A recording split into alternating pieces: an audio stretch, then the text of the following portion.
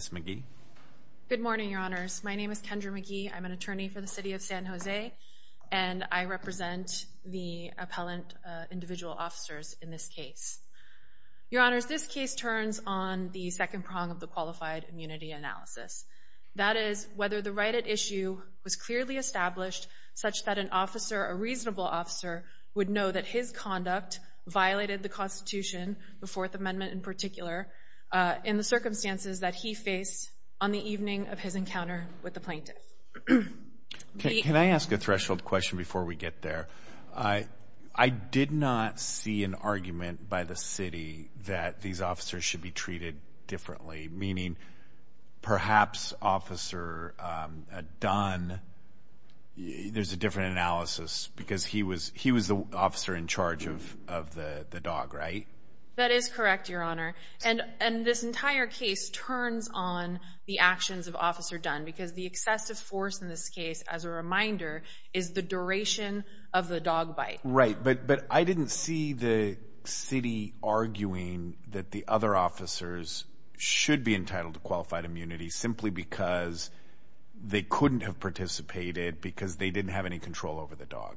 Well, Your Honor, the other there is a footnote, I believe, in our brief that the other officers are only in this case based on failure to intervene. So in order for them to be held liable in this case, Officer Dunn would first have to be held liable for the excessive force. Well, I understand that, but if we find Officer Dunn liable, I think you have foreclosed any argument that we could find the other officers non-liable. I think you've presented this. I'm giving you an opportunity to rebut this, but I think you presented this case as they either all get it or none of them get it. Well, I think, Your Honor, if Officer Dunn is found liable, then the case probably could proceed on the intervention claim against the other officers based on the district court's current ruling. But that's not really the crux of the appeal here. The crux of the appeal here is focused on the actions of Officer Dunn. And I submit to this court that there is no case from this circuit or otherwise, frankly. What about the Miller case? The Miller case. The Miller case actually— That is a case. It is a case, and it benefits the defendant's arguments here. If anything, the Miller case is important and actually probably the most similarly— I meant Watkins. I mean, Miller, you're probably right on Miller. I meant Watkins. I think Watkins is the more applicable case. Sure. Let's shift to Watkins. Watkins is substantially dissimilar from the facts that are presented in this case. It is certainly not similar enough to warrant the dismissal or denial of qualified immunity. In Watkins, you had a situation where the canine handler had view of the plaintiff, pulled him physically out of the vehicle that he was hiding in while the dog was still engaged, and while other officers were surrounding him with their guns pointing, standing idly by, according to that case, doing nothing more than pointing their guns. That is not this case. In this case, Officer Dunn had to navigate a narrow staircase in the dark up to the top second level of this property that had not been searched, in addition to the fact that the plaintiff had not been searched. Okay, so you pointed out some factual differences, which is fair. We can look at those. But the holding in Watkins, which the officers are presumed to have read and understand and guide their future behavior, is that once the defendant or once the individual who's being arrested has surrendered and is under control, you cannot continue the bite. And so I don't understand how there's not a factual dispute here if we look to that statement of law, because he did surrender. He surrendered even before the dog bite happened, and then at that point he's down on the ground. I mean, how far did they need to go to where they said he was under control? Sure, Your Honor. Well, I think those are key differences in the sense that Watkins would not have advised Officer Dunn that what he did— let me back up. It would not have advised Officer Dunn that he needed to remove that dog any sooner than he did. And the element that's missing here, and the standard that has come out of all these cases, from Mendoza all the way through 2021 in Hernandez, is exactly what Your Honor has just articulated, that you cannot keep a dog on an attack as long as the suspect is fully surrendered and the word "and" here is very important, under complete control. So is it right to say that the city's position is that this individual was not surrendered and under control until he was handcuffed? Well, the district court has pointed out a question of disputed fact. I understand that. I'm just asking for your position, your client's position on when that standard was met here. That is, in fact, our position. But even more pointedly, our position... Just so that they have to be handcuffed is the point at which a dog bite can be released? That's the city's position? No, Your Honor. I don't think that a suspect has to be handcuffed in order to be under complete control. I mean, I would agree because Watkins... so the Watkins panel rejected the officer's argument there that because he had not shown his hands, he was not sufficiently under control. And the panel sent it back and said, those are triable questions. So I would agree with you that handcuffing a suspect is not the standard by which we determine the duration of the dog bite. Here you have circumstances that at best are triable. He's laying prone on his belly. The video shows that the dog has, stretched out his arms. There are officers with guns, pointed at the suspect, and he contends from there on there's another 20 seconds or more in which the dog continued to bite. Why isn't that enough to at least let a jury decide whether he had surrendered and was under officer control? Well, there are two issues there that are wrong and unsupported by the evidence. One is this idea that the other officers, the first two officers at the stairs, were simply idly standing by, having their guns pointed at him while the dog was engaged. I don't think it's idle. I think they had taken charge of the situation. They see that he's unarmed. He's laying prone on his belly. I don't think it's idle, right? They're serving a function in making sure that the dangerous situation or any risk has been mitigated.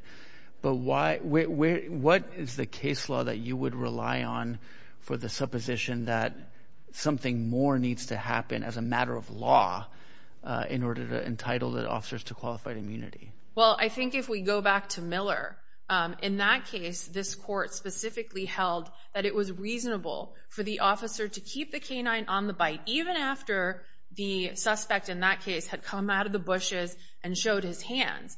And the rationale there was that the threat that had initially presented itself, that is, that this could be an armed suspect or a suspect that could arm himself in this dark, hidden location, was still present until the canine handler can ensure that that person is not armed and cannot reach for a weapon. But my understanding, Miller was the case in the woods?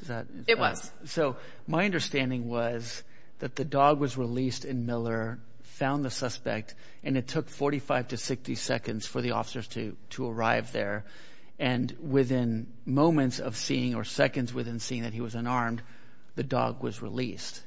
So, again, a person was not arrested or handcuffed at that point, but seeing that he was unarmed was sufficient for the officers to release the dog from the bite, whereas here the contention is the 20 or more seconds of continuing to bite while the officers were around the suspect. Sure, but we have to remember in those 20 seconds what's happening.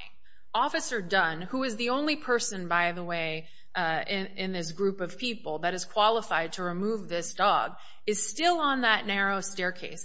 All of the officers, in fact, are trying to get up into what ultimately wound up being a very narrow hallway surrounded by dark rooms. I'm sorry to interrupt, but not the 20 seconds that I think are the key to this case. The 20 seconds when he's lying flat on his belly, they have all gone up to the top, to the second floor, and they're around him at that point. That is not what the evidence here shows. It's not what the video shows, and it's in fact undisputed by the plaintiffs that Officer Dunn, when his video, you can first see the suspect on his video, that's about 20 seconds. He's still on that staircase, and you can hear him saying to the other officers, "I've got to get in the room. I've got to get in the room." Okay. And the import of Miller, I want to go back to Miller because the import of Miller is that this court stated, the same argument was made there, that the dog should have come off the bite earlier because the plaintiff had shown his hands. And this is important because it's where the element of control, which the district court in our view ignored, comes into play. The court there said it was reasonable to maintain the dog on the bite because a premature release of the dog could have resulted in the suspect arming himself, harm to the officer, harm to the dog, or a potential ambush. How was that harm present here? He was prone on the ground. They knew your position is they didn't yet know he was unarmed at that point? That is our position, Your Honor. The upstairs of that home had not been searched before their encounter. My question was not, was there a gun somewhere else? My question was he himself armed at that point? That was also unknown. However, the fact of the matter was, he hadn't been searched at that point, right? In addition to the fact that What if they had taken, just another minute to get up the stairs and just, lollygagged up the stairs? Would that have been a problem? You'd still be making the same argument. Well, we didn't know. So the 45 seconds. At some point, it seems like once he's down on the ground, at least there's a disputed fact about whether he was under control or not.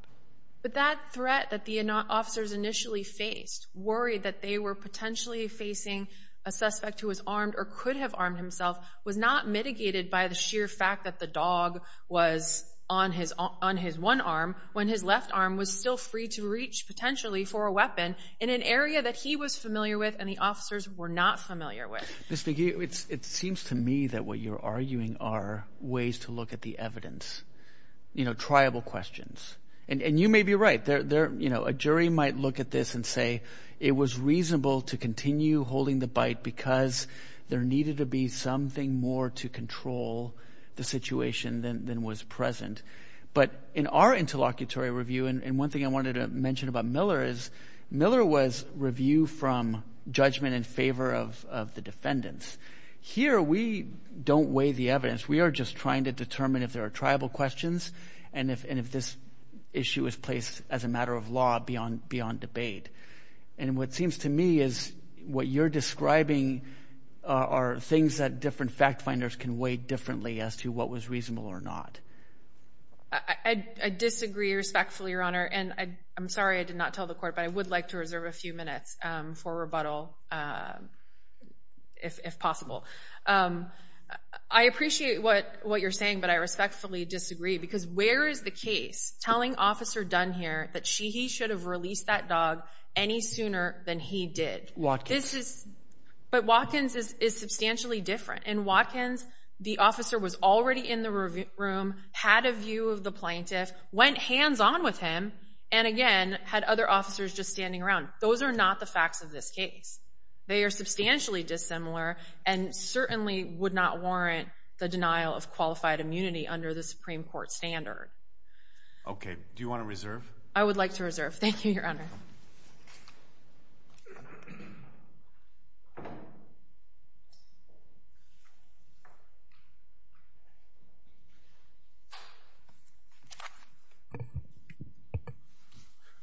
Good morning, Your Honors, and may it please the Court. Fulvio Quijina for Appellee, Mr. Rosenbaum. We want to start off by addressing the Watkins case, which we do believe has put all officers in the Ninth Circuit on notice that a bite of an excessive duration. Is it true in Watkins, and I just don't recall, he was not handcuffed before they released the dog? Is that correct? Absolutely, Your Honor. He was not handcuffed. And the reason why that's important to me is Mendoza does suggest that, it was okay. In Mendoza, we held that it was okay to keep the bite until he was handcuffed, until the defendant was handcuffed, and or I guess plaintiff, depending on which case you're looking at. And so Watkins seems to backtrack from that and say, well, if Mendoza was just out there, I think they probably would be entitled to qualified immunity. Would you agree with that? I would agree with that. The Mendoza case, Your Honor, came out in 1994. There, almost as in dicta. The court said, well, if someone were to be handcuffed and on the ground, you obviously wouldn't be able to sick a dog on them. Watkins actually addresses the point more clearly, and there the Watkins court said, if someone is helpless and surrounded by officers with guns drawn, where the suspect has surrendered and is under control, then you can't continue a dog bite. So they remove the element of needing to have handcuffs. So what do we do with the factual differences between Watkins in this case? Because the city makes a good argument that it was different. There was more of a sense of control, I think it's fair to say, in Watkins than there was here. You may disagree with me, or at least more of a sense to observe it. And I guess part of that, maybe you can explain to me exactly what your position is on how much time, because it is true there was 20 seconds between when he was on the ground, but at what point was Officer Dunn actually there to see it and observe him? How long did the bite last? All right, first off, I'd like to say that we believe our case is much stronger than Watkins. In Watkins, the court held that the dog bite was unconstitutional in a situation where the officers alleged that they couldn't see the suspect's hands. Here, in excerpt of Record 26, which is the video that is on Officer Dunn's body camera. They could see it from the beginning. You can see his hands throughout. His hands were never, ever hidden from the officers.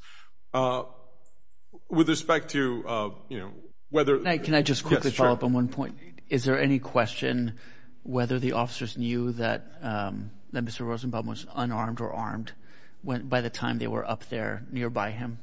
Yes, Your Honor. As a matter of fact, in excerpt of Record 41, which is my deposition of Officer Dunn, I asked him, isn't it true that the fiancé actually informed you that Mr. Rosenbaum's firearms had burned in the Santa Rosa fires? And he agreed that that had been relayed to him.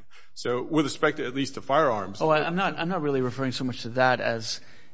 Is there any indication that the officers thought once they're up there near him physically that he might still be unarmed?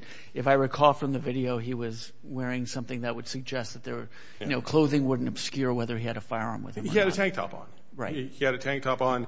And to go back to the video, to ER 26, Officer Dunn deploys a canine at 10:36 on the video, 10 minutes and 36 seconds. He issues the command, which I won't say here, and the dog goes up the video. Officer Dunn, again, just relying on the body cam. And remember, the body cam is set lower than Officer Dunn's eyes. So he's going upstairs. Presumably, he can see before the body cam can see. I was going to ask just factually, is there anything in the record to indicate that the officer had a different view than the body cam he was wearing? No, Your Honor. The fact of the matter is that at his deposition, he testified that, yes, the body cam is chest worn. So when he arrived to the landing at 10:51, we can see on the body cam, and presumably Officer Dunn can see as well, that Mr. Rosenbaum is in a seated position on the ground with the dog latched onto his arm. Immediately thereafter, Mr. Rosenbaum goes onto his belly, arms outstretched. And from 10:51 through 11:19, nearly 30 seconds, the bite continues. At 11:19 is when Officer Dunn issues the order for release.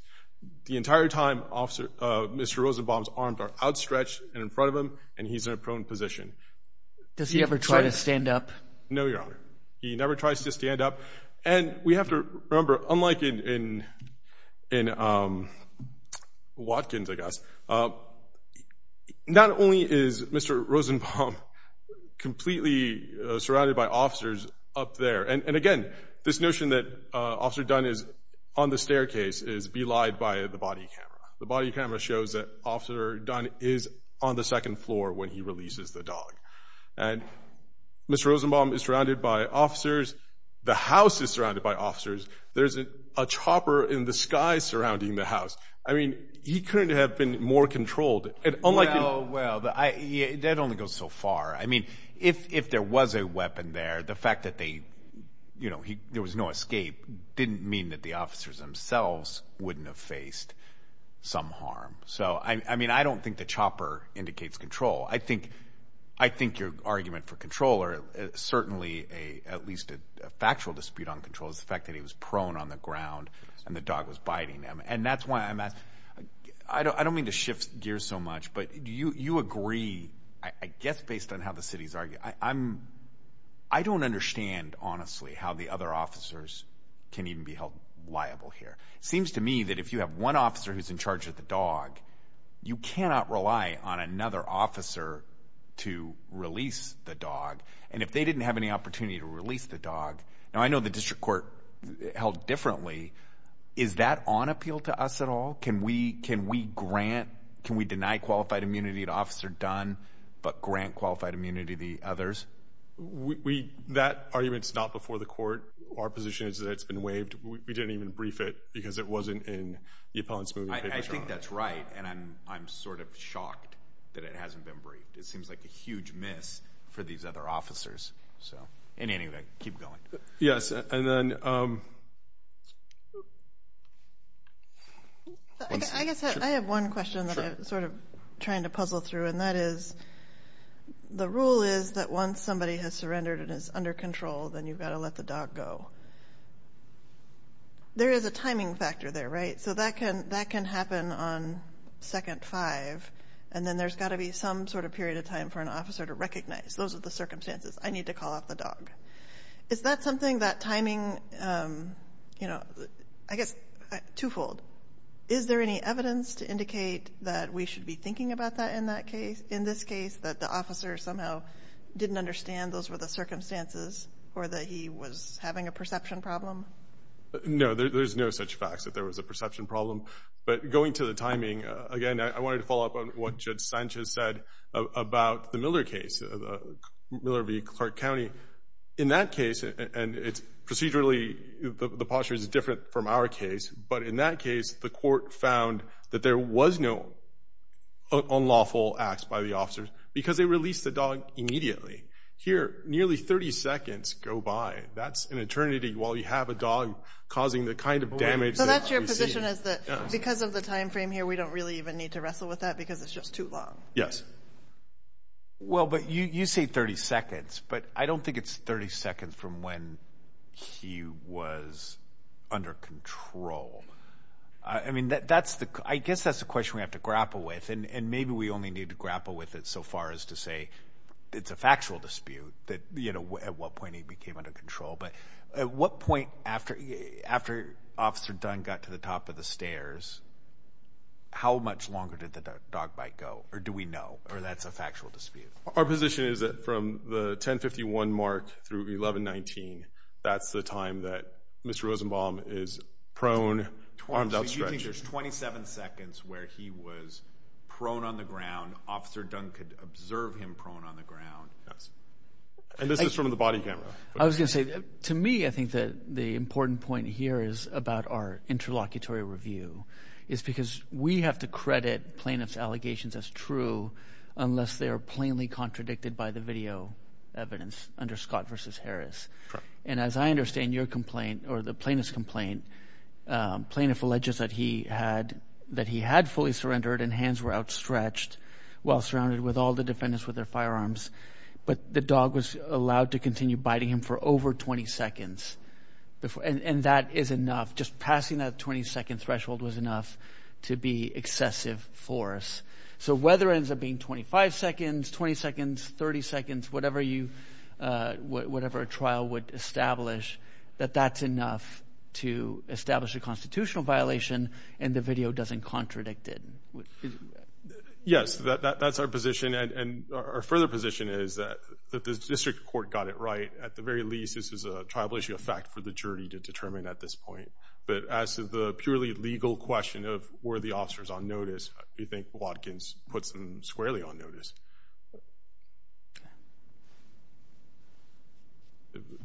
No further questions that we submit, Your Honor. Okay, thank you. Thank you.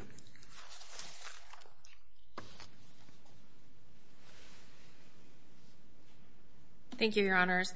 I want to go back to the issue or the standard here of having the suspect fully surrendered and fully under control, and what this appeal is actually about, which is there a case that would have informed Officer Dunn that Mr. Rosenbaum was fully surrendered and under control in this scenario? And the answer is no. The court has never defined what that means in this context. And for that reason, Officer Dunn is entitled to qualified immunity. Watkins is not that case. The facts of Watkins are substantially different. At most, what we can take from Watkins is that an officer cannot stand idly by with their guns drawn, giving commands that the plaintiff cannot comply with, because that was another important factor in Watkins. Those are not the facts of this case. And so for that reason, Officer Dunn is entitled to qualified immunity, and the other officers are as well if he is found not to be liable here. Thank you, Your Honor. Submitted. Thank you. Thank you to both counsel for your arguments in the case, and the case is now submitted. The court will take a brief 5-minute recess. Thank you.